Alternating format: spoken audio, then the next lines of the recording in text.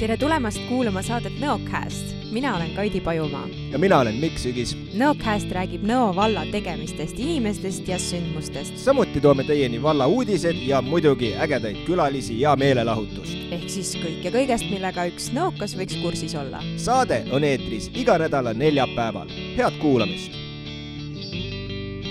Tšau, Mikk! Tšau, Kaidi! Kuule, sina oled selline loodustes jalutaja. Vahepeal tuleb ette küll, et käin. Ja tead, et Nõo Veskijärvel on märgatud luigepaari. Kusjuures neid ma ei olegi veel näinud. No võt, ma just mõtlesin, et sina selline super jalutaja äkki sa oled märganud. Või ma kõnnin nii kiiresti lihtsalt. Aga igal juhul, et varem on ka luikesid Veskijärvel märgatud, aga nad ei ole kunagi sinna pesitsema jäänud. Nii et äkki siis see kevad nad leiavad, et oleks tore siia pesitsema jääda. Loodame. Luikesed on küll tore näha. Kuigi ma saan aru, et tegelikult luiged on päris kurjad ka vahepeal. Et... Jaa, minul on ka endal mingi 10 aasta tagune kogemus, kus ta ei olnud väga viisakas. Mis sulle luik tegi siis?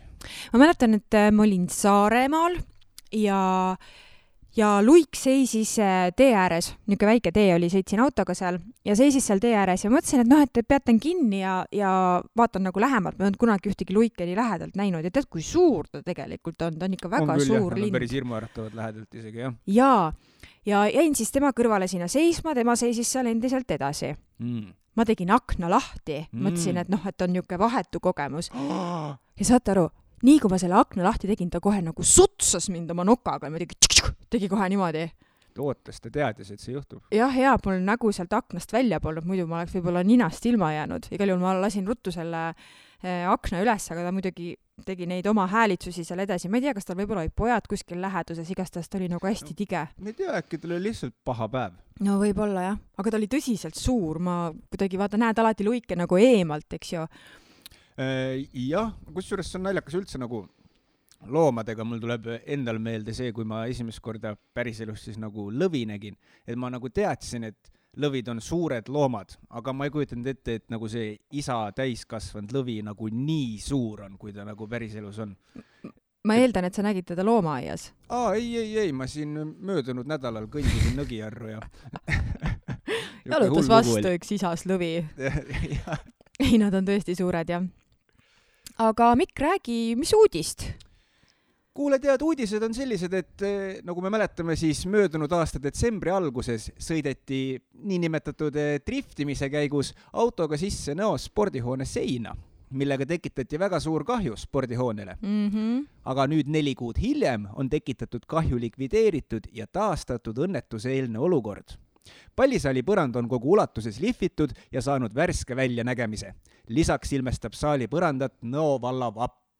Samuti on taastatud seinamaalingud ja avarii käigus kannatada saanud Paul Kerese pilt on saanud väikese lisatäienduse. Ja Lukke raamatukogu välisukse juurde paigaldati raamatute tagastamise kast.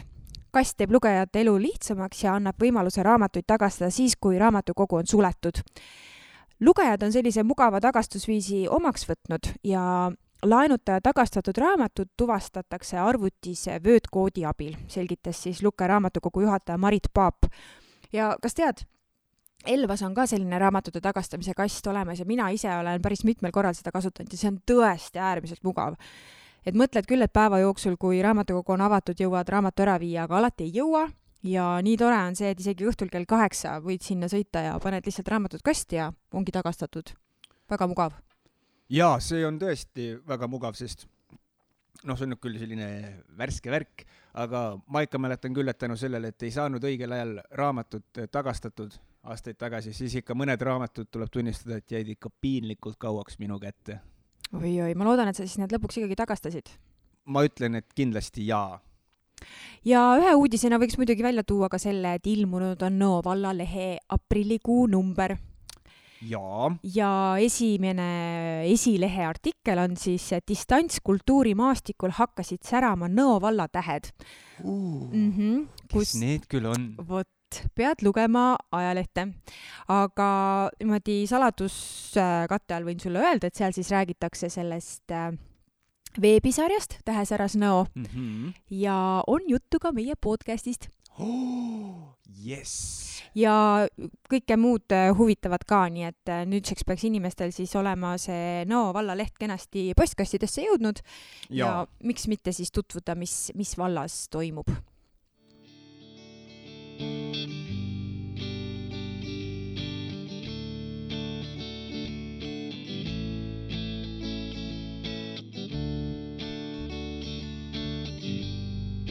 Kaidi, kas sa tead, et meie uus külaline on jõudnud stuudiosse? Ma loodan, et see ainult minule ei olnud üllatusena. Jaa, loomulikult. Ja tegin natukene uurimustööd ka. Ja nimelt täna, head kuulajad, on meil külas mees, kelle nimega seostuvad sellised märksõnad nagu noorte juhendamine, sport, Meeri küla ja Nõo kihelkonna külade mängud. Tere tulemast saatesse, Priit Toru. Tere. Tervist. Nii, aga Priit, aga räägi siis natukene meile endast, et kes sa oled ja kus sa tuled ja millega tegeled ja? No täna ma tulen Tartust, et elan nagu põhiliselt Tartus viimased juba mitu aastat ja töötan tegelikult hetkel hoopis Jõgeval, aga oma nooruspõlve ja tegelikult isegi siiamaani ja kõik suved olen veetnud Nõo vallas Meeri külas. Ja Meeri küla on mulle läbi ja lõhki väga tuttav kõik ja need inimesi kõike tean ja lapsepõlves kõik mängukaaslased olid seal ja minu vanaema elas seal, kelle juurde siis mind suveks kogu aeg toodi koos õega. Et seal alustasid minu vanemad ettevõtlusega, kurgikasvatusega, kapsakasvatusega nagu 80ndate lõpp oli. Ja seal olid meil loomad, olid vanaema kasvatas loomi, olid lehmad, kanad, kõik selline pudulojused. Ja lapsepõlv oli tagantjärgi vaadates väga õnnelik, et sai palju looduses olla ja ringi liikuda ja eks sai seal lollusi ka tehtud aga nagu ikka. Jah, need lollused käivad lapsepõlve juurde, ma usun, et kuidas ilma nendeta pääsed? Aga kui sind niimoodi nagu guugeldada, siis tuleb sellist hästi palju niisuguseid nagu sporditeadandeid välja, et kuidas sa leidsid tee spordi juurde või millega sa täpsemalt tegeled?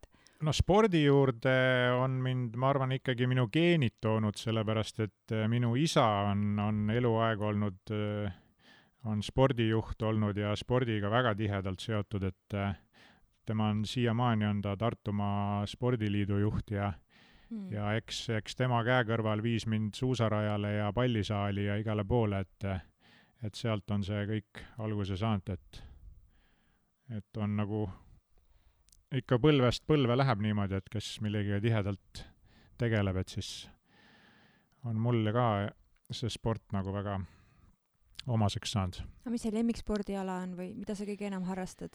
No mina tegelesin noorena raskejõustikuga, tegin maadlust ja olen võitnud isegi Kristjan Palusalu mälestusvõistlused, mis on nüüd väga suured rahvusvahelised võistlused ja Tartu linnameister olnud. Aga viimasel ajal olen ma rohkem selline tervisespordiga tegelenud. Vahepeal küll ka olin korvpalli, mängisin tihedalt, kah nii hobikorras. Aga viimasel ajal kõik, mis on vastavalt nagu ilmale õues mulle väga meeldib, et siis talvel suusatamine, uisutamine võimalusel, kui jääd on nagu järvede peal, meeldib käia uisutamas. Ja suvel on siis kõik rattasõidud, jooksud, rulluisk, et 2019 oli mul viimane maraton, mis sai läbitud, Berliini maraton. Nii. Oli. No 42,195. Oi, maru täpselt. Maraton ongi nii täpselt, et 42 kilomeetrit ja 195 meetrit on maraton ja selle ma Berliinis läbisin ja emotsioon oli nagu päris meeliülendav seal. Nii et sa vist ei ole siis mitte kunagi haige? Viimased aastad pean ütlema, ei ole haige olnud. Et mis mul oli nüüd mõni aasta tagasi, oli mul ainult ujumisega, et ma suvel teen nagu ujumist ka, nagu väliveekogudes, et mul meeldib hästi palju õues olla ja ujumist teen suvel ka siis. nagu väliveekogudes, aga mul mingi kas õietolmust või midagi hakkasid silmad nagu sügelema ja nii palju ainult on tervisega olnud, et mingi allergiline tekke oli silmadega ja nohu tekkis aga see on nüüd viimasel aastal, kui kasutan ujumisprille nagu, siis ei ole seda probleemi olnud. Aga jah, kõike, et siin on triatlonit eelmine aastagi, kui oli nüüd Lukel olid mängud, siis sain ka triatlonis õnnestus teiseks tulla. Oi, väga vinge. Oi, aga palju siis neid maratone ja selliseid suuri asju nagu veel läbinud oled, et kui Berliinis 40 kilomeetrit, mis veel? No Eestis kõik jooksud, mis on siin 21 kilomeetrit, viimased aastad on nagu iga suvi on või isegi 2 poolmaratoni on läbitud iga suvi. See on siis 21 kilomeetrit on need Tartu linnamaratonid ja siis Saaremaa 3 päeva jooksul olen juba mitu aastat käinud järjest, seal on siis 3 päevaga joostakse maraton kokku. Okei, palju siis nagu ühe päevaga see on esimene päev on 10 kilomeetrit, teine päev on 16,195 kilomeetrit ja siis kolmas päev on jälle 16 kilomeetrit. Oi, jumal. Et kokku 3 päevaga tuleb maraton, et iga päev järjest jookstakse. Et ka väga selline kihvt üritus, et selliseid jooksuüritusi on Eestis ikka toimub, et nüüd kahju, et nüüd eelmine aasta väga palju võistlusi ära jäi, et aga jah, ütleme miinimum 10 kilomeetrit ja enamus on siis 21 kilomeetrit ehk poolmaratonid. Aga kui sa näiteks jooksed seda maratoni, osaled mingil võistlusel, mis on tõesti seal 30-40 kilomeetrit, esiteks, kui kaua sa seda jooksed, näiteks seda Berliini maratoni 42 kilomeetrit? No Berliini maratoni mul oli plaan joosta alla 4 tunni, aga läks 5 minutit üle 4 tunni, et mul tekkisid nagu krampe ei tekkinud, aga lihased hakkasid ikkagi nii valusaks läksid, et pidin ikkagi vahepeal seisma jääma ja natukene venitama, et lõpp oli seal 20 kilomeetrist hakkas kuskil nagu päris tõsiselt hakkasid lihased valutama, et sinna see 5-6 minutit läks, et. Aga mu küsimus, kuhu ma tahtsin jõuda, oli see, et mida sa mõtled, kui sa näiteks 4 tundi järjest jooksed?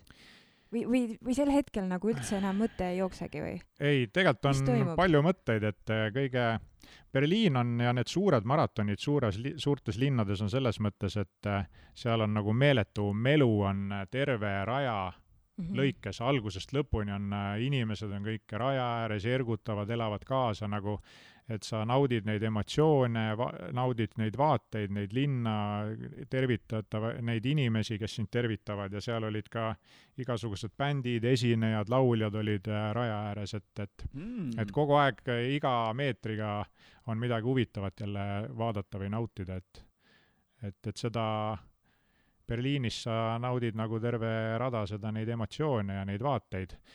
Aga Eestis, mõtled omi mõtteid ja ega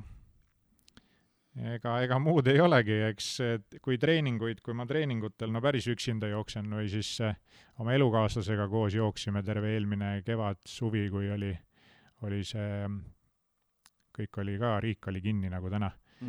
Et siis, mis sa seal ikka mõtled, et naudid seda jooksu ja mõtled, et kust ma nüüd jooksen ja kust ma nüüd tagasi tulen ja kui pikaks see ring nüüd läheb ja jälgid seda pulssi ja kella ja vaatad, et tunne oleks hea ja et ta ei tohi nagu, sa pead nautima nagu seda jooksu, et muidu sa seda pikalt või kaua ei tee, et eks algus on ikka raske, et ega mina ka alguses alustasin, siis olid need jooksud ikkagi rasked, aga mida rohkem treenid, seda kergemaks ja mõnusamaks läheb ja hakkad nautima nagu. Ma just mõtlesin seetõttu, et mina ise olen oma elus hästi vähe jooksnud, aga vahepeal, kui sai nagu natuke rohkem joostud, siis mõnikord oli see treening kuidagi nagu, ma räägin muidugi mingi 5 ja 7 kilomeetrist, eks ju. Aga et need korrad, kui ma nagu kuidagi kadusin ära selle jooksu keskel, et alguses on ikka see, et mõtled välja, et kus sa nagu jooksed ja siis saad kuidagi selle õige rütmi ja kõik see pulss nagu on enam-vähem mingil kindlal tasemel. Et siis kuidagi tekkis nagu selline nagu meditatiivne seisund natuke, et ma justkui nagu olin kuskil, aga samas mitte nagu otseselt nagu justkui enda kehas või ma ei oska öelda, et kuidagi need jooksud mulle nagu ülimalt meeldisid, sellepärast et kuidagi need ringid läksid pikemaks, see trajektoor läks pikemaks ja ei olnud nagu raske ka. Aga mingisugustel hetkedel oli jälle see, kuidagi olid hästi nagu oma mõtetes kinni ja kõik oli nagu nii raske, et nagu keha oli raske ja jalad ei tõusnud ja et huvitav, millest see nagu oleneb?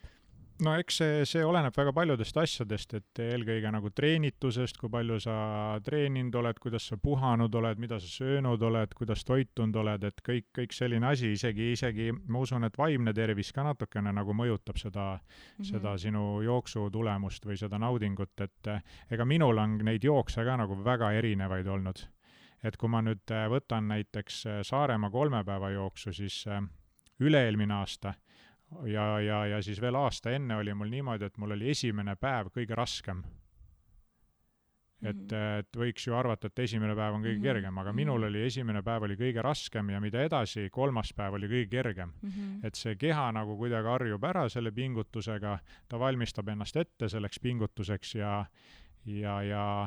siis on nagu, minul on nagu kergem iga järgnev päev. Aga nüüd, kui ma viimane kord Tartu linna poolmaratoni jooksin, siis mul oli alguses väga hea tunne, tempo oli nagu liiga kiire, tagantjärgi vaatan, et nagu alustasin väga kiiresti ja siis seal enne lõppu tuligi selline hull haamer, et nagu kukkumine tuli nii tõsine, et oli seal katkestamise mõtted olid peas, et aga no ikkagi jooksin lõpuni ära, et ei olnud midagi hullu, et jah, minu jaoks on ka need jooksud on kõik väga erinevad, et seal on jah, et mitu päeva enne, kui palju sa treeninud oled, kas sa oled 2 kuud, 6 aega treeninud, kas oled korralikult puhanud enne võistlust ja kuidas toitunud oled ja sellest nagu oleneb hästi palju, et üks aasta mäletan, äkki see oli 2018 jooksin selle Tartu linna poolmaratoni ära ja finišeerisin sellise tundega, et läheks uuele ringile, et jookseks veel ühe poolmaratoni, et täitsa jah, oleneb väga paljudest asjadest, eks nendest pikkadeks jooksudeks tuleb nagu tõsiselt valmistuda ka, et mitte ainult füüsiliselt, aga ka vaimselt, et olla valmis, et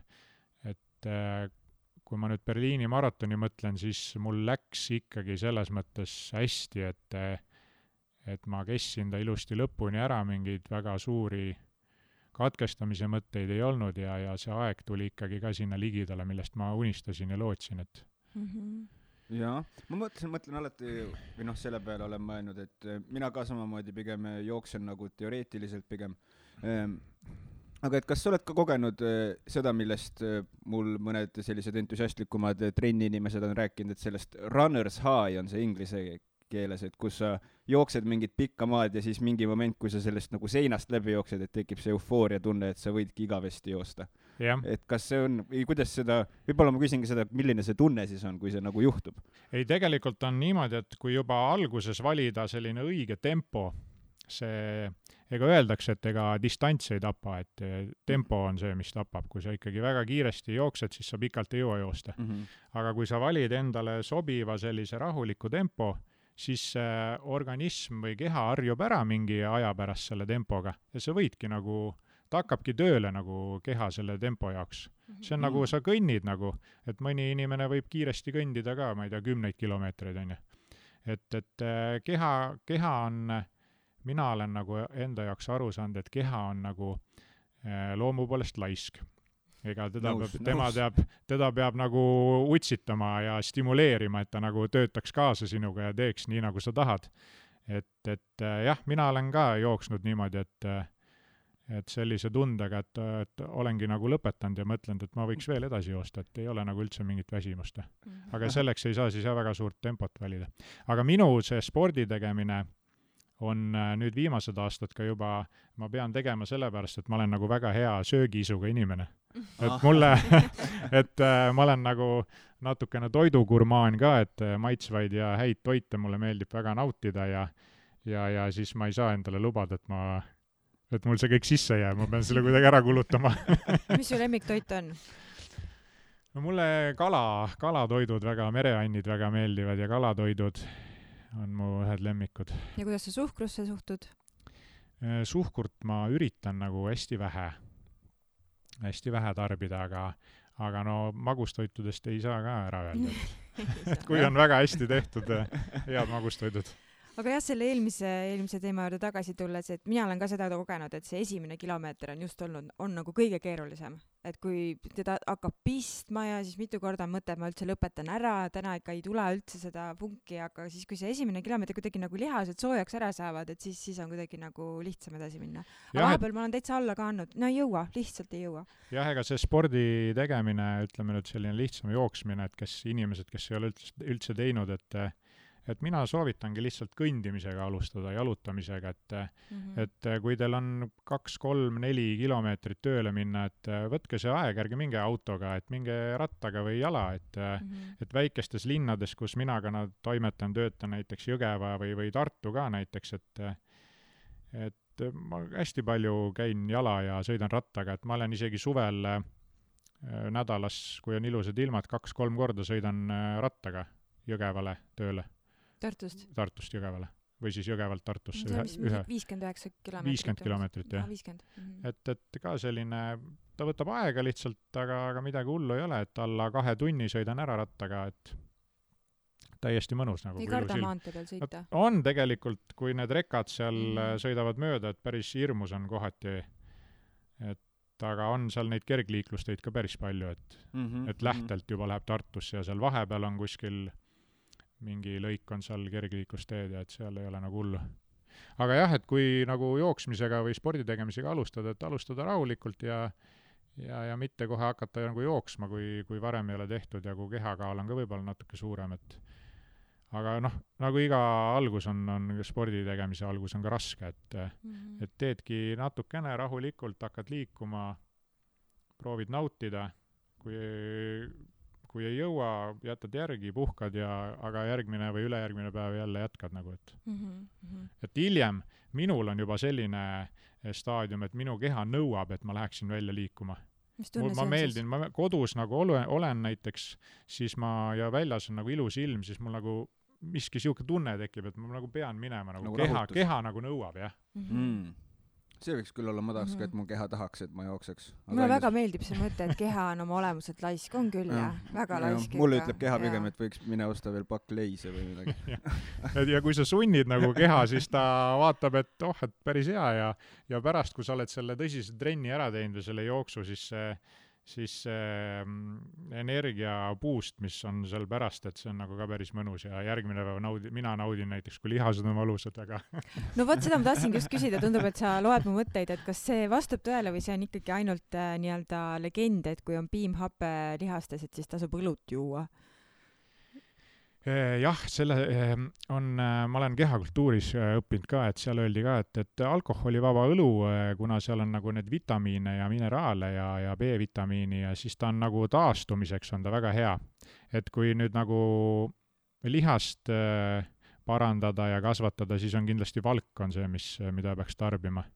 Aga alkoholivaba õlu on A. Le Coqil ka nüüd tehtud, on need isotooniline, et need on päris nagu tõhusad, mis aitavad taastuda. Ta nagu lõdvestab lihaseid ja aitab nagu taastuda, lõõgastuda. Vot nii, et õllehimulised, et teil ka põhjust jooksma jaa, aga mitte nagu palju ja mida lahjem või mida ilma alkoholita kindlasti. Et need on täiesti olemas ka, et kui peale jooksu nagu 6 pakki ära jood, et siis see ei ole nagu päris see point. No see ei ole päris see, jah. Aga jõudsime juba ise ka selle jutuga sinnamaani Jõgevale. Sa töötad Jõgeval, sa oled mitu korda öelnud, et mis tööd sa seal teed? Täpselt. No ma olen Jõgeval, juhin omavalitsuse allasutust siis. Et on Jõgeva spordikeskus seal, mis haldab siis Jõgeva linna kõiki spordiobjekte ja mina siis olen seal juht ja korraldan seda spordielu seal nendel rajatistel ja. Tulles nüüd selle noorte juhendamise juurde, et praegusel hetkel sa siis noortega otseselt ei tegele? No viimased aastad ma olen laagrites olnud, mis me oleme siis ise nüüd oma siin puhkekeskuses korraldanud, noortelaagreid, et seal olen olnud juhendaja ja kui ma nagu pikalt suvel olin laagrites, et need ajad jäävad juba siin aastate taha, võib-olla 10-15 aastat tagasi. Okei. Need olid siis nagu sellised nagu spordilaagrid, nagu ma aru saan? Ei olnud ainult spordilaagreid, et seal oli erinevaid, et Valgemetsas olin seal, mis on seal nimi on tuttav. Ütle nüüd maakond. Põlvamaal seal, jah. Mm-hmm. Et seal olin palju aastaid aga nüüd viimased aastad olen mis me oleme oma perega, oma puhkekeskuses korraldanud noortelaagreid, et seal olen olnud tegev. Kus see puhkekeskus siis asub või? See on ka Meeri külas. Ka Meeri külas? Jah, see on Palu puhkekeskus. Ja mis te seal teete? Ma kohe guugeldan. Palu puhkekeskus ja seal on isegi Facebooki leht ja kõik on meil olemas, et seal on siis selline kompleks ümber järve. Seal on väike järv ja seal on siis hooned, puhkemajad on ümber järve ja seal saab erinevaid firmaüritusi korraldada, suvepäevi, suvel korraldame laagreid, firmaüritused, kõik pulmad on meil olnud seal ja see on selline looduskaunis koht, et kui te ei ole käinud, siis soovitan kindlasti. Väga ilus, enda ehitatud maja või siis mingi... Nad on projekti rahadega tehtud. Väga äge. Nii et head kuulajad, kellel praegu huvi tekkis, siis Palu puhkekeskus annab väga lahedalt siin ilusa galerii kohe ette ja kihvt, et see on siis nagu selline suvehooajal põhitegevus siis teie perel? Põhitegevus on suvel jah, et on üksikuid üritusi, seminare on ka talvel, aga põhihooaeg ikkagi hakkab kevadest sügiseni on, et kusjuures, kui ma praegu neid pilte vaatasin, siis mul on tunne, et ma olen seal vist isegi olnud pulmaisa ühes pulmas. No võt. Jaa, meil on seal juba palju aastaid on seal tegevus käinud ja on väga palju üritusi olnud. No võt, mina seal käinud ei ole, nii et äkki siis see suvi. No võt, see suvi. Hüppame läbi, nüüd kui tutvus veel omast käest, eks ju. Aga tuleme siis nüüd nende Nõo Kihelkonna külade mängude juurde. Täpselt, ringiga tulime, aga tulime. Jaa.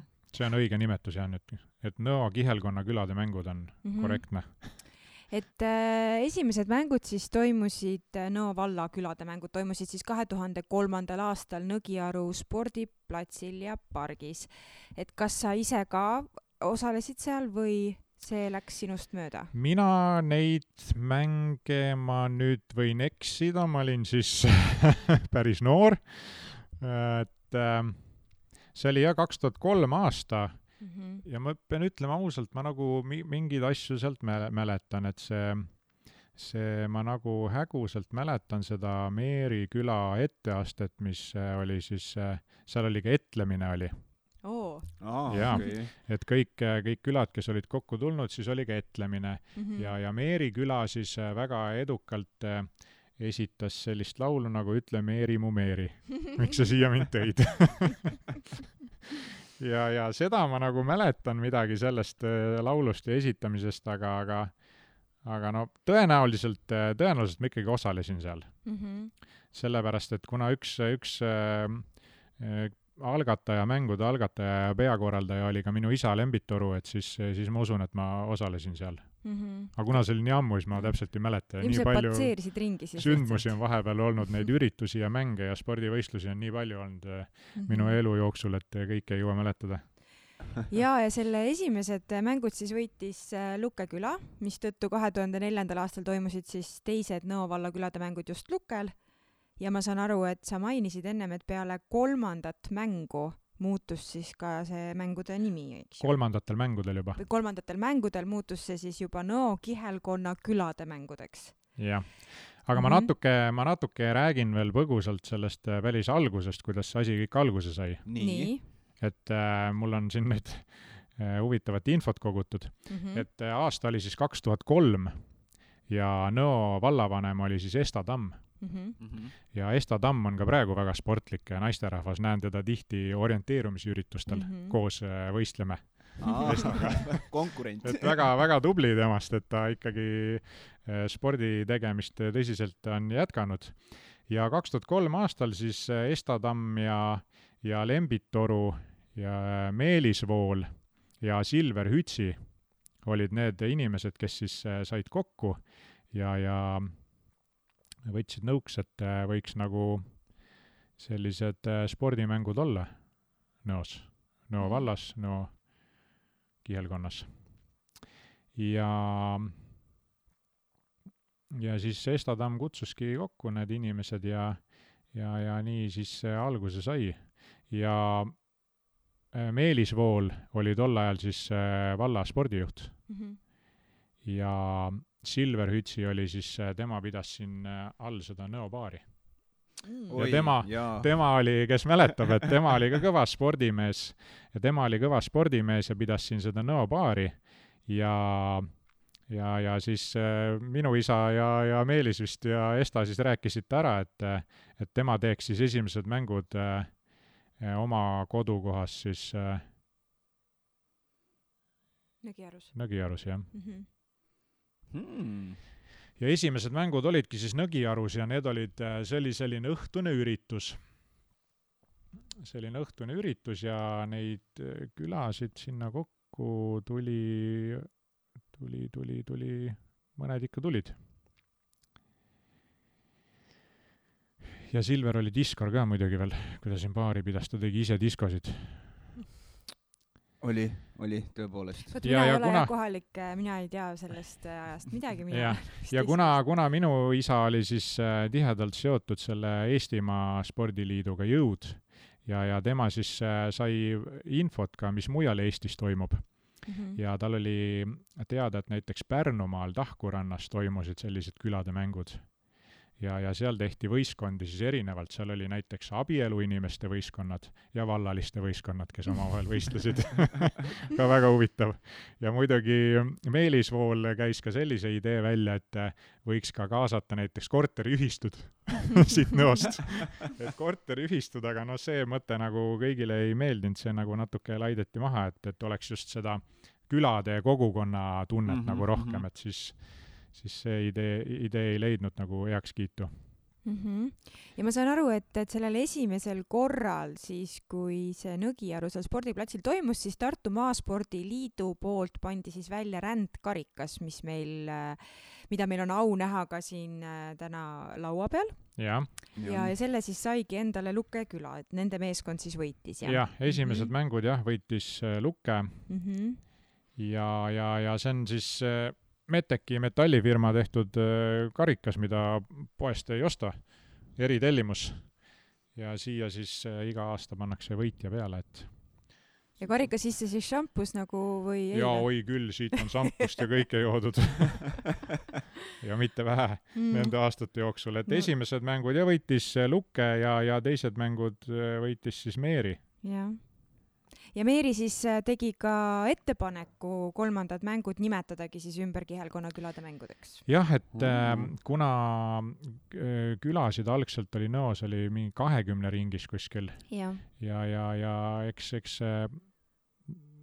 ja osad külad olid väga väiksed ja ei olnud nagu kerge sealt saada kokku, siis minu isa hakkas uurima, et kas oleks võimalik laiendada seda ja siis saadigi kuskilt arhiividest kätte need Kihelkonna kaardid. Et Nõo Kihelkonna kaart on siin nende diplomite peal ka, mis mul siin kaasas on. Ja 2005 siis oligi, kui Meeril olid mängud, siis olidki nad esimesed nii-öelda Kihelkonna külade mängud. Ja siin on neid külasid nagu ikka päris palju, et lähevad siin Tartuni ja Elvani välja kõik need piirid.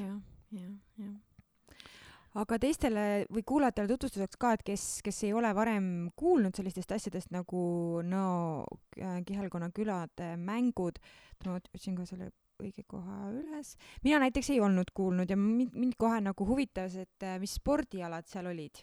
Jaa, et esimesed mängud nüüd, mis Nõgiarus olid, need olid siis õhtul kell 6 hakkasid. Ja seal olid näiteks sellised alad, noolevise, rõngavise, korvpalliviskad ja siis veel erinevaid ja siis oli etlemine ka veel, kõik said esineda mingi asjaga õhtul. Jaa, ma vaatan, et siin on veel jalgpalli penaltid, paaris võrkpall, siis on igasugused osavuse ja kiiruseproovid lastele, mälumäng ja tõesti taidluskonkurss. Jah, et neid ongi aastate jooksul on olnud erinevaid, et minul on täiesti ka kolmandate mängude kõik see kava olemas siin, mis siin täpselt ajaliselt, et ja mis alad olid ja mis kell hakkas ja et päris nagu suured üritused, et kell 3 oli algus ja 2:30 oli siis saabumine Meeri mõisaparki, kell 3 oli avamine, kell 3:30 hakkasid võistlused ja kestis siis õhtul 9 välja ja kell 9 tuli veel ansambel peale. Siis hakkas Simman. Ja Simman, jah. Kaabu ja Jokker oli tol aastal, kui Meeril olid esimesed mängud. Jokker või? Ja olid kohal isegi batuut, ratsutamine, loterii, puhvet ja päeva juhtis Sven Sumberg. No kõik, mis vaja on, et oleks niisugune täisväärtuslik päev. Ja alad olid jah, oli siis sellised alad olid kolmandatel mängudel. Meeril oli võrkpall veega täidetud õhupalliga. Siis oli auto lükkamine, male, jalgpalli täpsuslöögid, võistkondlik kuulitõuge, kummikuvise, korvpallivisked, võistluse eegeldamine, väga huvitav, lilleseade võistlus, et võistlejad pidid ise töövahendid ja materjalid kaasa võtma. Maalimine oli ja karaoke. Oli lõpus lastele oli teatevõistlus, pusle kokkupanek, laborindimäng ja nii edasi. Aga endal on meeles, et kas on mingisugused nagu mängud või asjad, mis on olnud nagu läbi aegade kogu aeg nagu raudpolt kindlalt nii-öelda kavas? Kummikuvise? Ei ole sellist, et me ei ole nagu sundinud ka, et me oleme andnud igale korraldajale täiesti nagu vabad käed, et ise kuidas võimalused on, ega neid vahendeid ja neid platse on ju küladel ka erinevad võimalused, mõnel ei ole midagi näiteks, on ju. Tõsi. Et siis kui saadki näiteks selle köie või täis õllekasti, siis teedki seal köievedu või õllekasti hoidmist ja nii ta on, et me oleme selliseid kriteeriume nagu ei ole, et mida me nõuaksime, et kõik on niimoodi sellisel eneseloovuses siis kinni? Jah. Et ega ongi, et ega kui seal külas on mingil alal on väga tugevad tegijad, siis panedki selle ala seal välja ja võidadki ära ja saadki jälle korraldada. Et eelmine aasta augustikuus siis toimusid Lukel 18. korda need kihelkonnamängud ja saame aru, et Meeriküla siis võitis, jah? Jah. Et nüüd siis tänavu aasta 19. korda korraldab siis taas Meeriküla. Meeri korraldab jah, et ega Meeri ei ole siin, on varemgi võitnud ja Nõgiaru on väga kõvasti võitnud. Aga ma räägin veel nii palju, et kui alguses olid kihelkonna mängud, kui nad hakkasid, siis kolmandad mängud olid, siis saadigi kohe väga tublisti kampa ka Külitse näiteks.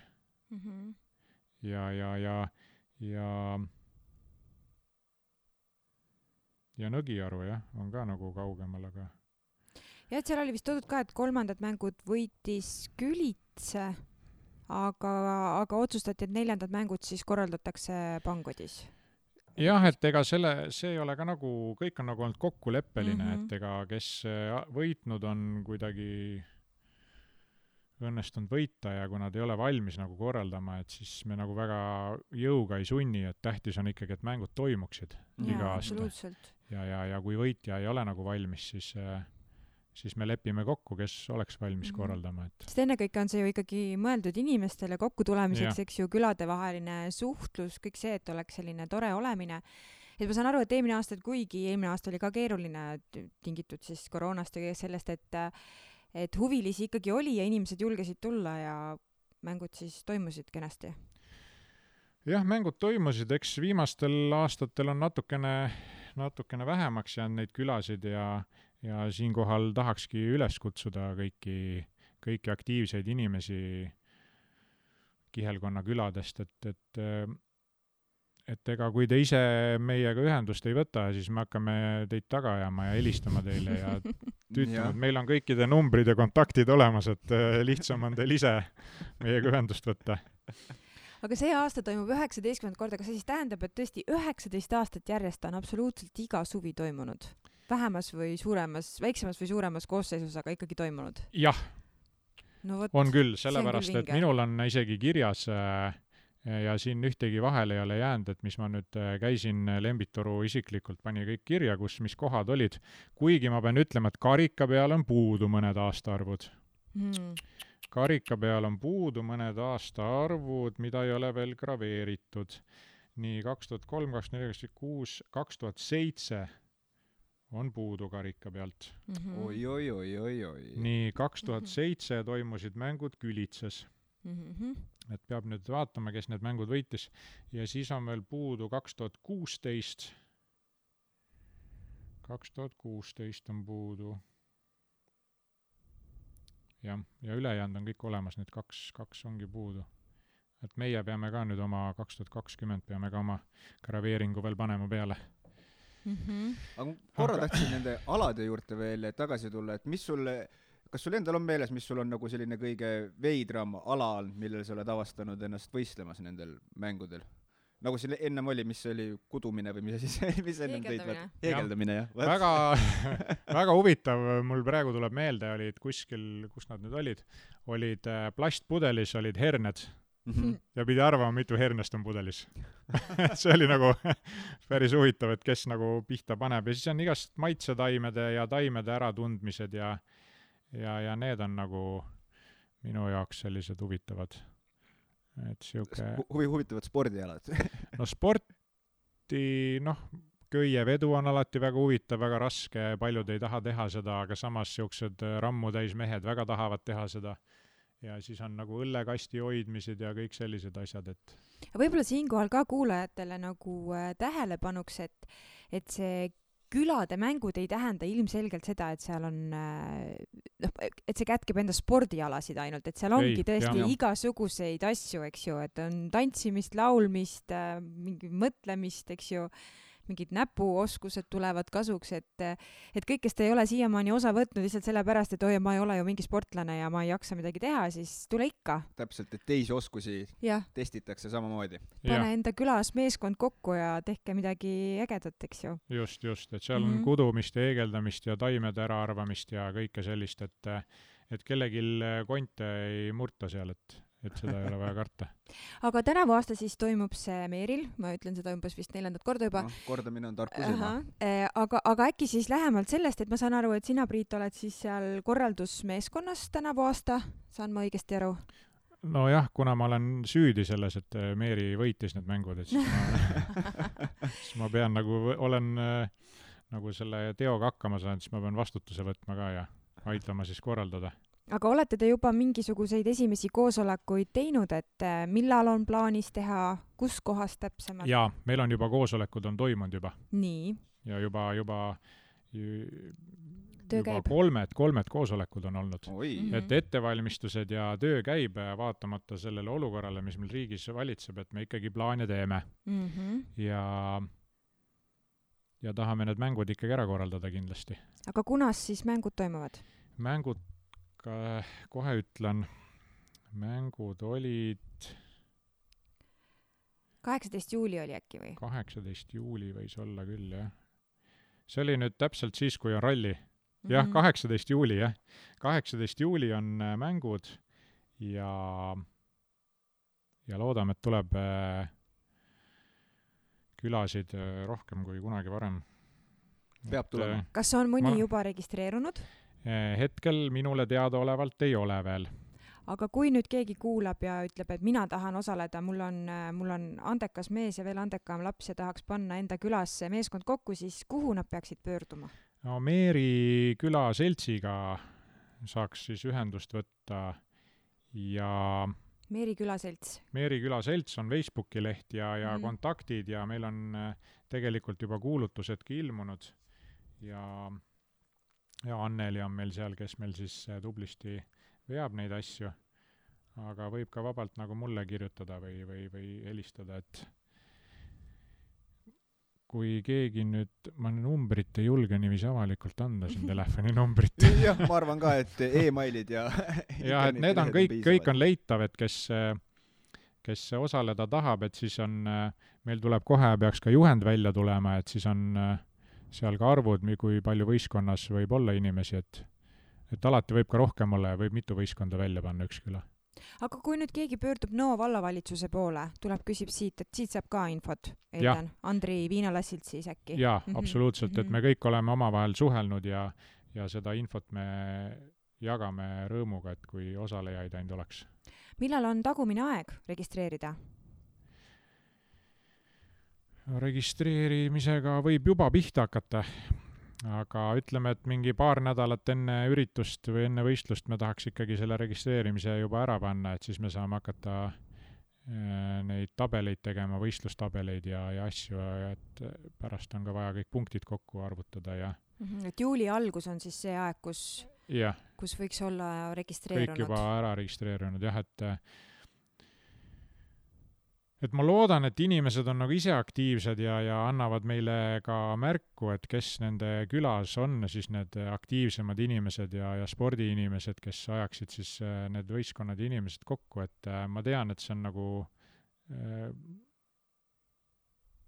nagu suur lootus, aga kõige parem on jah, minu isa, kui ta korraldas mänge, siis ta ikkagi isiklikult võttis kõikidega ühendust, helistas kõigile, kutsus kokku, moosis neid, rääkis, tegi laua kattis, et inimesed tuleks, paneks oma võistkonnad välja, et inimese südameni jõuab ikka kõhu kaudu, on ju? jah, et praegu on selline aeg ka, et inimesed kardavad natuke võib-olla, aga me lubame, et värskes õhus ja meil on seal hästi palju ruumi ja vajadusel kas või jagame maske ja desinfitseerime käsi, aga loodame, et suvel ikkagi on see olukord natukene parem kui praegu, et jah, või tuleks, või me loodame täpselt sama asja. Aga korra ma tahtsin tulla veel nende peagi toimuvate siis mängude juurde, et mis alasid võib oodata inimene, kes praegu nüüd kuulas, mõtles, et oi, nüüd ma tahan ka kaasa lüüa, et tahab juba treenima hakata mingit teatud aladel, et kas on juba teada ka, mis alad nagu tulevad või need veel selguvad, võib-olla ei ole kõik veel teada, aga mõned alad.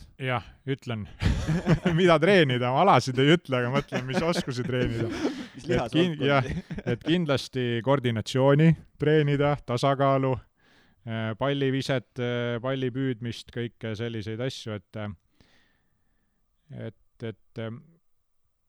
ega enamus spordialade juures ongi see koordinatsioon ja tasakaal ja kõik sellised asjad on nagu väga oluline, et seda võib alati inimene treenida, et ja ennekõike head tuju treenige. Ja, et vanasti metsas olid puud maas, kõndisime palgi peal aga korraks ma tahaks veel ühte asja rääkida, et kunagi 2010 aastal toimusid ka talvel Nõo valla külade spordi või Nõo valla külade tervisespordipäev toimus ka talvel, see oli siis 27. veebruar.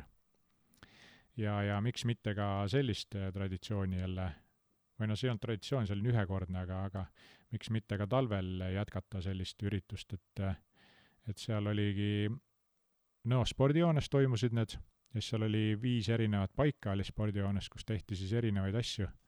Ja seal ka lisaks veel kontrolliti tervist ja jagati seal kommi ja et see on nagu selline huvitav fakt, mis on toimunud, on talvine üritus ka. Ja siis teine asi on 2017, kui olid 15 mängud, siis need korraldas Nõo päästeselts hoopis. Väga tahtsid korraldada ja Nõo päästeselts oli see, kes korraldas ka ühed mängud. Need on sellised tagasi tulles sellised huvitavad faktid. Aga siis, kui talvel korraldati, et kas siis jäi suvel ära või lihtsalt otsustati, et teeme seekord 2 korda? See oli 2010 ei jäänud ära, eks aktiivsed spordiinimesed ikkagi, kes veavad seda asja, et 2010 võitis Pangodi suvel mängud. Et kui on vallas on eesotsas nagu aktiivseid spordiinimesi, siis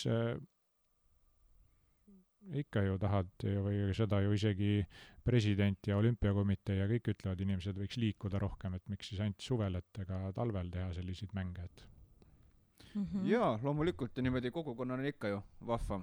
Ja see on 1 päev kokku tulla ja seda ei ole ju palju, et võtta see aeg ja saab nagu oma külainimestega suhelda ja teiste külade inimestega ja panna siis ennast spordimängudel proovile. Jaa, ma otsisin nüüd selle plakati üles, mis siis tutvustab või kus on siis üleskutse tänavu aasta kihelkonna mängudel. See tagaotsitav, jah? Jah, see tagaotsitav. Most Wanted. Jaa, Most Wanted, Dead or Alive. Igal juhul. Ja siin on kirjas siis need külade nimekiri, kes on kõik oodatud nendest mängudest osa võtma, et kui nüüd mõni kuulaja ei tea täpselt, kas tema kuulub Nõo kihelkonna külade hulka, kas tema elab mõnes selles külas, siis ma loen kiiresti siin ette, kui sobib. Ja. Nii, läks Tamsa, Altmäe, Uuta, Sassi, Ketneri, Kääni, Meeri, Keeri, Nõgiaru, Aiamaa, Lagu ja Järiste, Luke, Voika, Unipiha, Kolga, Etsaste, Enno, Illi, Vissi, Teilmaa, Karijärve, Mälgi, Vahessaare, Metsalaane, Külaaseme, Mäeotsa, Poole, Pangodi, Laane, Soinaste, Virulase, Külitse, Läti, Täsvere, Sulu, Oomiste, Rõhu, Pihva, Rahinge, Kandiküla ja Tüki.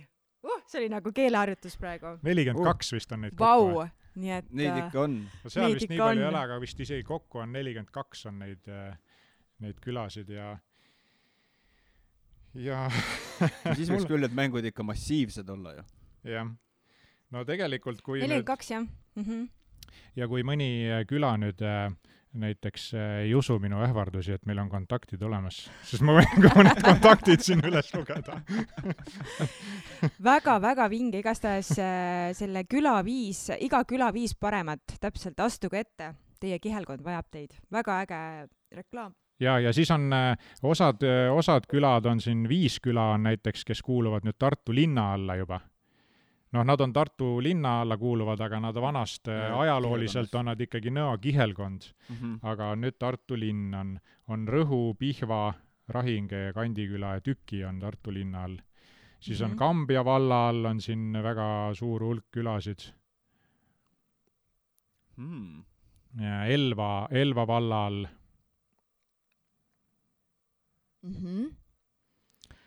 Ja siis on Nõo vallas on ka veel.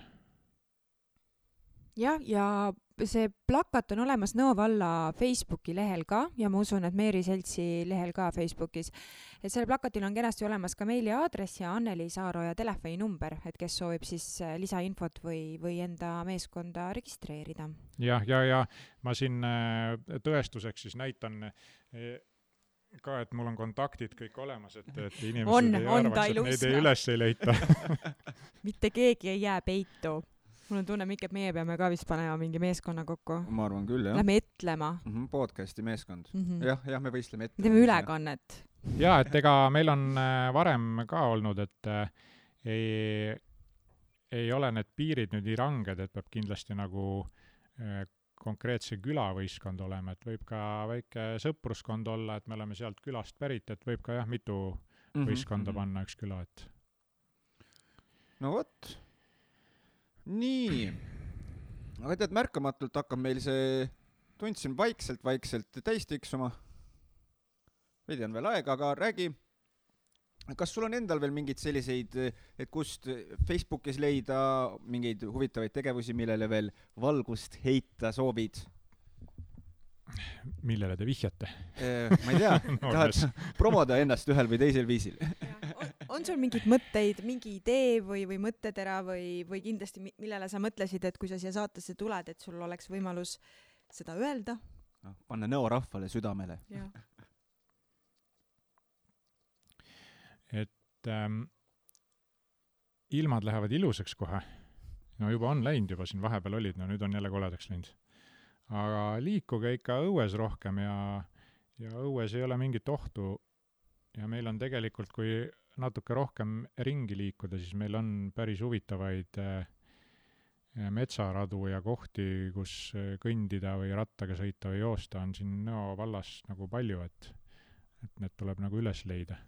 Võib-olla nad ei ole kõik nagu niiviisi märgistatud juba kaugelt, et asulast nooled näitaksid kuskile rajale, et võib-olla seda veel ei ole, aga see on idee siin vallajuhtidele, et jah, mõned küll juba on, Vellavere, Vitipalu matkarajad ja... Jah, et kuna olukord on ka praegu selline, siis hästi palju pannakse rõhku nagu, kuna ma ise olen ka seotud natukene Eesti terviseradadega, et siis no see on täiesti ulme, mis seal terviseradadel toimub, et just nagu eelmine kevad ja nüüd ma usun ka, kui ilmad ilusaks lähevad, et seal on see rahvaste liikumine on seal päris tihe, et seal 2 meetrit hoida on ka juba keeruline terviserahal. Jah, kui see eelmine aasta see koroona asi hakkas, siis ka me käisime, kus rabas me käisime? Me käisime Meeni-Kunno rabas Põlvamaal. See oligi nagu linna. See oli ulme. Kõik oli inimesi täis. Mitte kuhugi parkida ei olnud ja rada oli ikka niimoodi inimesi täis, et ei saanud ise kõndida, kui pidid kellegi mööda laskma endast, et jah, ja on ka neid nii-öelda mitteametlikke radasid, igasuguseid teerajad, metsarajad ja võib ka niisama metsa minna matkama, peaasi ära ei eksi keegi, et et minge ikkagi endale tuttavasse kohta, et jah, et pange ikka telefon tasku, et keps kaasas oleks igaks ja telefon laetud oleks, jah. Aga võib-olla kui korrasid, siis ma lihtsalt sellisel puhtalt isikliku kasu eesmärgil, et äkki on mingisuguseid soovitusi, kuhu siin Nõokandis minna, kus on ilus kõndida, joosta, teha trenni, mis iganes. No minul on Meerikülas seal, kõik teed on seal läbi joostud ja oleme siia Nõkku ka tulnud, et siin on see näiteks vana Tartu maantee, mis siin läheb.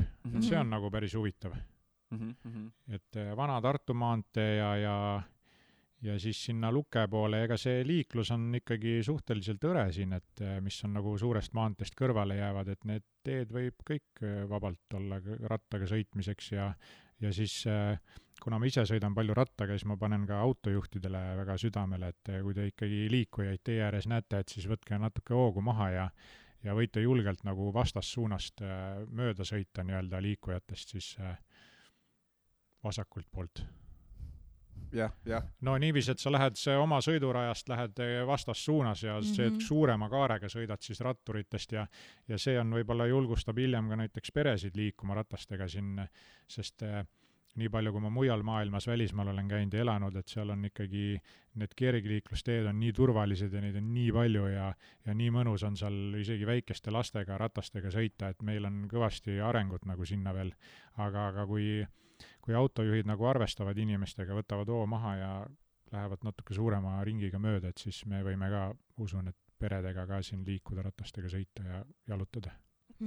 Ka väiksematel sõiduteedel näiteks. Minul on alati see hirm olnud rattaga maanteel sõites, et kui see reka sult ikka mööda sõidab ja päris lähedalt, siis see tuul, mis sealt tuleb, on ikka päris nagu karm ja on ju olnud õnnetusi küll siinsamas ju Pangodi teelgi, kui sõidetigi otsa. Jah. No ongi, ega mina olen ka valinud tihti nagu sellised väiksema liiklusega, võib-olla ta ring läheb natuke pikemaks tuleb, aga kui see liiklus on õredam, on palju mõnusam seal sõita, et valida selliseid kõrvalteid, kus on liiklus õredam. Aga võib-olla lõpetuseks siin me oleme paar korda nagu seda küsinud, iga kord ei ole seda meeles olnud küsida, aga võib-olla mingi selline huvitav fakt sinu enda kohta, mida võib-olla enamus sinu tuttavatest või sõpradest sinu kohta ei tea. Jaa, võib-olla paljud ei tea sellist fakti, et ma sain 2 kuud tagasi sain isaks. Oi, palju õnne! Mul sündis väike tütar, kes 6. veebruaril sündis ja nüüd ta saab 2-kuuseks juba, et see on minu esimene laps ja see on nagu minu elu kõige suurem sündmus siiamaani, et kindlasti. See muudab su elu alatiseks. Ja küsida, mis nimi? Emma. Oi, ilus nimi. Minu vanaema järgi, vanaema oli ka Emma ja temaga me ongi, et iga päev vankriga siis kärutame 10 kilomeetrit, käin kõnnin temaga iga päev. Tartu, see on muidugi Tartu linnas, aga Tartu linnas on ka selliseid mõnusaid teid, kus on nagu autod ei ole väga lähedal ja iga päev kõnnime 10 kilomeetrit Püssirohu keldrisse ja me võtame sealt lõunasöögi ja siis kuna sees ei saa süüa, siis selle Pirogovi pargis sööme selle lõuna ära ja siis kõnnime koju tagasi ja tulebki seal 10 kilomeetrit kokku. Aga emme ka või emmele on siis puhkusaeg? Jaa, emme on väga tubli, et tema tegeles ka enne, kui ta nüüd jäi lapseootele, siis ta hakkas ka nagu minu õhutusel siis tõsiselt jooksmisega tegelema ja jooksis ka kõvasti, nüüd vähem muidugi, aga nüüd me jälle oleme hakanud liikuma ja tema kõnnib ka iga päev 10 kilomeetrit. Nii tore, ja ma saan aru, et emmale meeldib vankris olla? Emmale väga meeldib, nii kui vankrisse pannakse, kohe magab. No siis on küll vedanud, mõnele kohe üldse ei meeldi, nii et ja et meil on tui on hästi läinud, et on ikkagi suhteliselt rahulik, eks õhtused gaasid ja sellised asjad on, aga muidu ikkagi magab suhteliselt hästi ja on selline rõõmus ja elurõõmus laps, et nii tore. No, see oli küll väga tore uudis, nii et nüüd saavad sõbrad-tuttavad sind isiklikult ka siis õnnitleda, kui see uudis nüüd avalikuks sai. Ja tegelikult siia selle rõõmsa uudise kõrvale meil on veel üks asi, mida me tegelikult tihtipeale küsime, et kas on sul mingisugune mõttetera või mõte, mis on sind kuidagi, ütleme siis, kas siis mitte kogu aeg läbi elu saatnud või mingisugune selline mõttetera siis, mis on läbi elu saatnud või siis tuletad meelde endale, kui on võib-olla, ei ole nii head päevad võib-olla, mis aitavad hoida positiivset meelt? no positiivset meelt aitavad mul hoida selline ütlus, et elu ei tasu liiga tõsiselt võtta, et niikuinii me sellest eluga ei pääse. See on tõsi, see on tõsi. See on väga õige, nii on. Aga suur aitäh sulle, Priit, tulemas saatesse. Ma soovin, et väga palju inimesi võtaks sellest Kihelkonna külade mängudest osa, et see saaks toimuda, et suvi ära ei jääks. Ja, et suvi ära ei jääks. Ja et inimesed oleksid ise aktiivsed ja tuleksid meie juurde, et meie ei peaks hakkama kellegil käsi väänama, et nad tuleksid osalema. Aga nad on valmis seda tegema, nii et head kuulajad, pigem minge vabatahtlikult. Jah, et kõik vajalikud lehed on ka meie Facebooki lehel olemas, kuhu saab minna registreerida. Kõik selline. Veel kord, aitäh tulemast! Aitäh!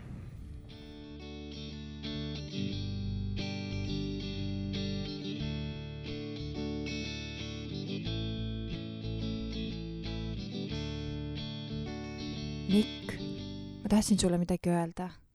Ma ei taha seda kuulda. Miks sa nii ütled? Ma tegin nalja, räägi. Ma tahtsin sulle öelda seda, et ära iial unusta end väärtustamast. Sa oled imeline just sellisena, nagu sa oled. Aitäh! Ma saan aru, et see oli meie selle nädala mõttetera. Küll sa oled ikka üks terav kriit, Karbis. Tead, ma ei tea, kas see on nagu hea asi, kui sa terav kriit oled. Kriit on ikka hea, kui ta selline natukene tömp on. Kirgas kriit siis äkki. Sa tahaks olla kirgas terava asemel või? Jah, ma tahaks olla kirgas pliiats. Tegelikult on vist kirgas kriit ja terav pliiats on vist see väljend. Ma panin lihtsalt 2 kokku. Ta on niisugune loominguline ja värki, noh. Okay. Aga jaa, tõesti, see on selle nädala mõttetera ja minu meelest on see väga kena, sest kogu selle mõnes mõttes selle kiirustamise ja elu rutiinsuse või siis nüüd praeguste piirangute ajal on ju tore ikkagi mõelda sellele, et me kõik oleme väärtuslikud täpselt sellisel moel, nagu me oleme ja ilusad ja täiuslikud ja täpselt nii, et samamoodi nagu tuleb või võiks olla hell ja õrn teiste inimestega, tuleb olla ka hell ja õrn iseendaga. Just. Tihtipeale on isegi, et vaata, et sutsu raskem. Kuule, kas sa tead, kas Kaidi Baijuma on meile horoskoobi saatnud või? Kaidi Baijuma on tõepoolest meile horoskoobi saatnud. Ta täna tõi selle nagu sellise rutuga, ta tuli, eesliga tuli. Eesliga? No ma täpselt ei teagi, ta ütles, et tal... Äkki oli muul? Et ma täpselt ei osanud öelda, ta tuli nagu kiiruga. No siis ta küll eesliga ei toonud, kui ta kiiresti tuli. Sa ei ole lihtsalt kiireid eesleid näinud. Nad elavad seal. Kus Kaidi Baijuma elab. Aga selles mõttes ma näen seda, et Kaidi Baijuma on meil väiksed sellised muudatused teinud oma horoskoopides, et talle alati on niisugune hästi pikalt kirjutaja anda, aga nüüd ma näen, et ta on teinud niisugust väikest, kuidas ma ütlen, kompaktsemaks muutnud kogu oma horoskoopi, mis ta meile saatnud on. Me veidikene rääkisime temaga sel teemal. See oli üks päev siis, kui sina bändi proovis olid, siis mul õnnestus taga niisugune eraviisiline kokkusaamine teha. Ja kuna ma natukene uurisin meie kuulajatelt tagasisidet horoskoopide osas, siis mõtlesime, et need horoskoopid võiksid olla võib-olla natukene nagu kuidagi konkreetsemad või lühemad. Ja mul on tunne, et ta vist sai pihta, mis ma mõtlesin. Ei, seda Kaidi Baijuma jagab matsuna. Aga ma teen kohe esimesega algust, kui ma võin. Palun. Jäära juhtlauseks sel nädalal on mina tahan. Ole ettevaatlik oma tahtmistega. Aeg-ajalt võib ka teisi esikohale seada, muretsemata, et see kuidagi su positsiooni või heaolu õõnestaks. Lugesin väga kurjalt seda kuidagi. Oli jah, päris kuri. Ole ettevaatlik oma tahtmistega. Aga lähme edasi. Sõnn. Sõnnidele omaselt oled ka sel nädalal üsna põikpäine. Su lähedased teavad, et kui oled endale midagi pähe võtnud, siis sadagu taevast või pussnuge sa viid selle lõpuni. Ent see nädal on aeg võtta veidi rahulikumalt. Usu, teinekord on hea sõbra soovitus palju väärt. Kaksikud. See nädal tunned eriti tugevat vajadus suhelda oma heade sõpradega ja lähedastega. Leidke aega muljetamiseks südamest südamesse. See on üks võimalus stressi maha laadida. Nii, Mikk, nüüd midagi sulle. Kuulan kõrvad kikkis. See nädal tunned end kuidagi eriti intuitiivsena. Kasuta seda ära ja loo enda ellu uusi põnevaid suhteid ja projekte. Saab tehtud, kes olen mina, et vaielda. nii, aga nüüd on sinu kord. Mm-hmm. Lõvi. Elurõõmust pakatav lõvi on see nädal eriti tugevalt loomishoos. Inimesed sinu ümber naudivad su seltskonda ning sina tunned ennast täielikus sõiduvees. Head sõitu! Olen küll elurõõmust pakatav, jaa. No näed. Mõni päev kohe on selline, et rõõmu pakatab igas nurgas, igas laanes, kaares. Igal pool. Kõik saavad osa. Neitsi. See nädal tunnevad neitsid end erakordselt huvitavate, salapäraste ja müstilistena. See on tingitud neitsisid soosivast tähtede seisust. Kasutage praegust võimalust luua enda ellu huvitavaid koostöövõimalusi ja toredaid inimesi. Kaalud. See nädal on sinu harmooniatunnetus ja suhtlemisoskus ülivõrdes. Võiks öelda, et liugled tööülesannete täitmisel nagu üks korralik diplomaat. Naudi võimalusi, mis sel nädalal su ees avanevad ja kasuta oma häid omadusi enda kasuks. Skorpion, sa oled kindlameelne, teotahteline ja vägagi võimukas, aga tähed ütlevad, et just saabuval nädalavahetusel võid oma müürid alla lasta ja võimaldada südamel rääkida. Kas teotahteline on inimene, kes tahab tigusid või? Ambur, sel nädalal kaldud sa endale omaselt väga filosoofilistesse teemadesse. Oled nõudlik ja püüdlik enda tegemistes, ent ootad laia silmaringiga kaaslastelt. Ole salliv ja püüa hukkamõistu asemel pigem ikka ja alati mõista. Kaljukits, sulle meeldib, kui sul on konkreetne päevakava ja elu läheb planeeritult. Igasugused kõrvalekalded valmistavad sulle peavalu. Lähenev nädalavahetus annab hea võimaluse anda vabaks oma plaanid ja vaadata, mis elul pakkuda on, kui plaane pole tehtud. Veevalaja, sinu oskus olla ratsionaalne ja objektiivne tuleb uuel nädalal kasuks. Sinu poole võidakse pöörduda hea nõu saamiseks. Kalad, tähed sosistavad, et sinus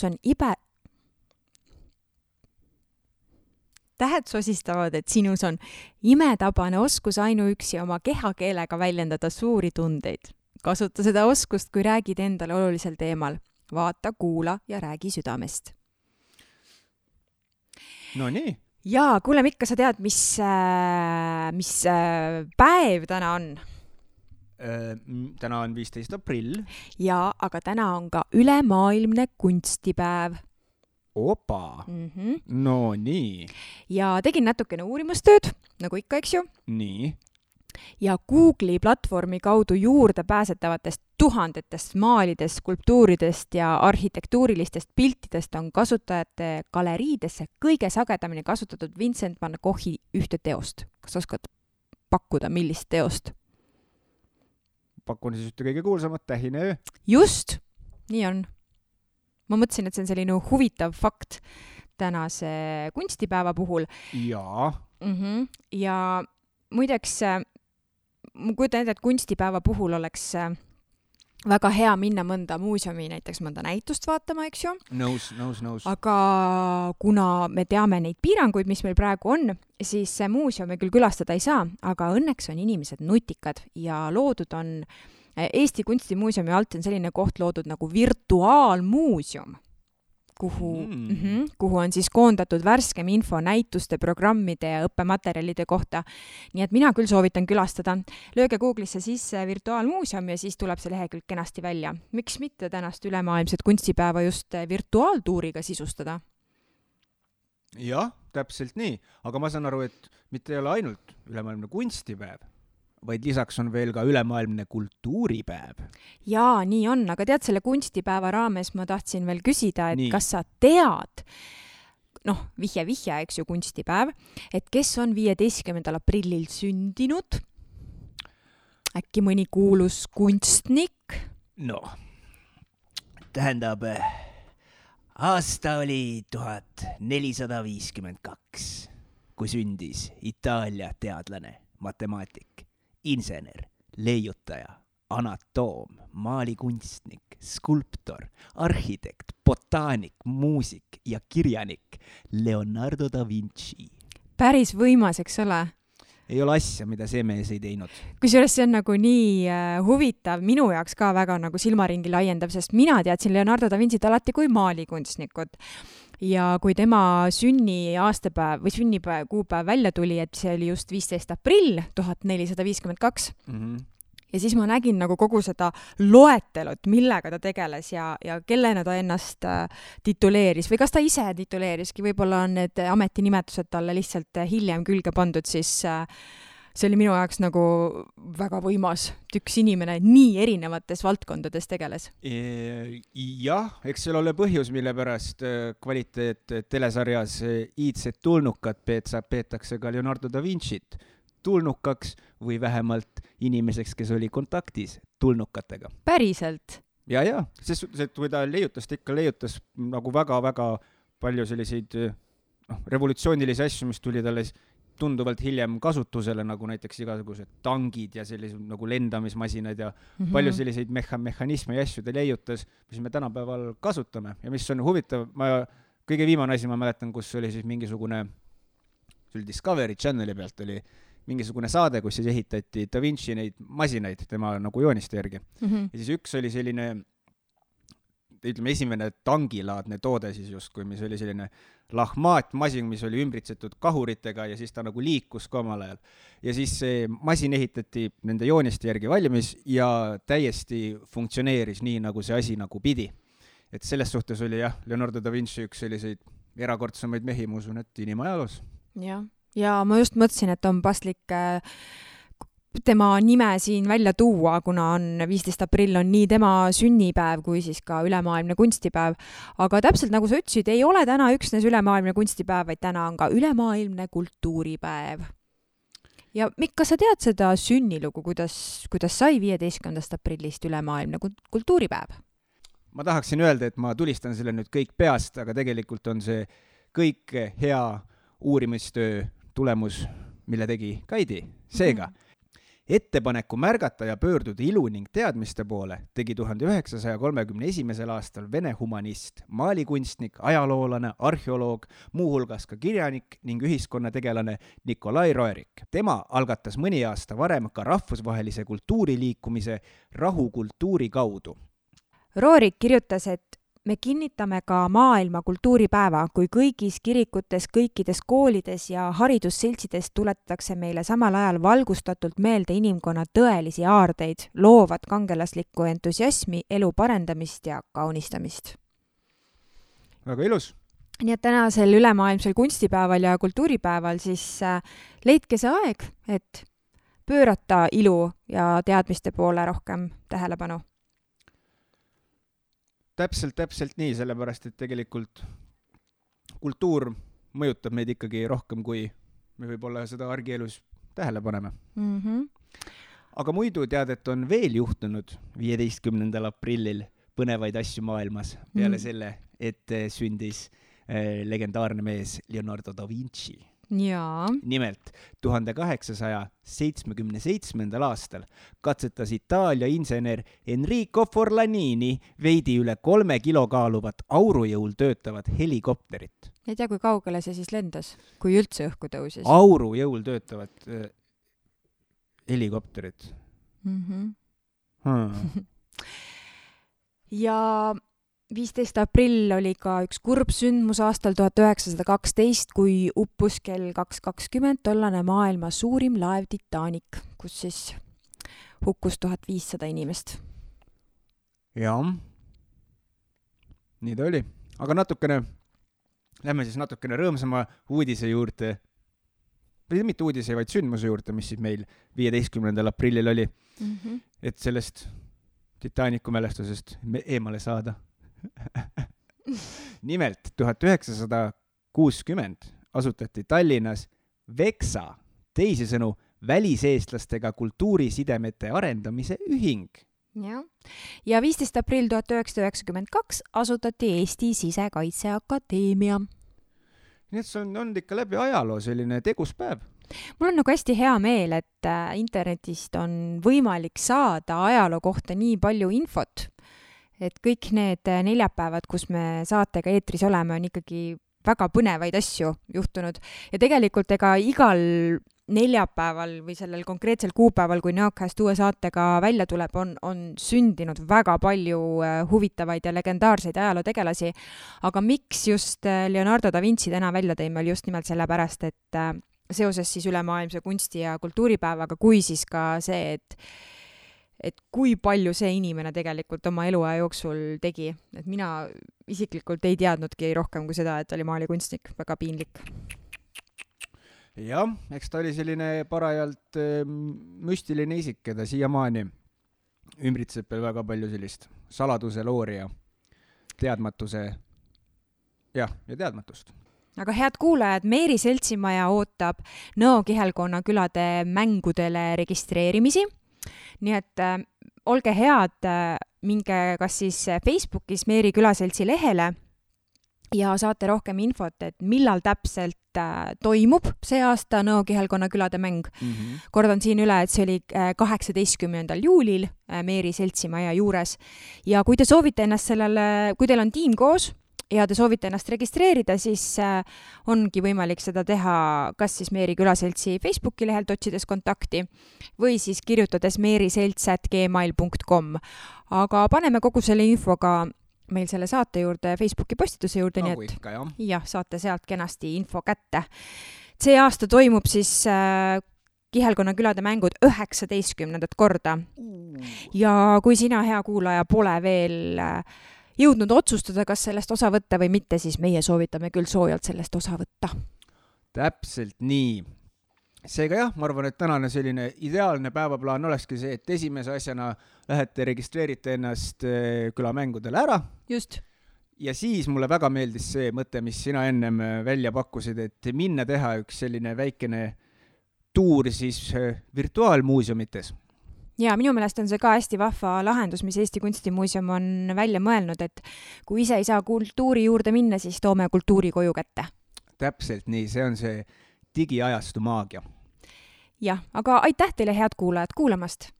Täpselt nii, aitäh ka minu poolt, mina olin Mikk Sügis. Ja mina olen endiselt Kaidi Pajumaa. Ilusat nädalavahetust! Tšau!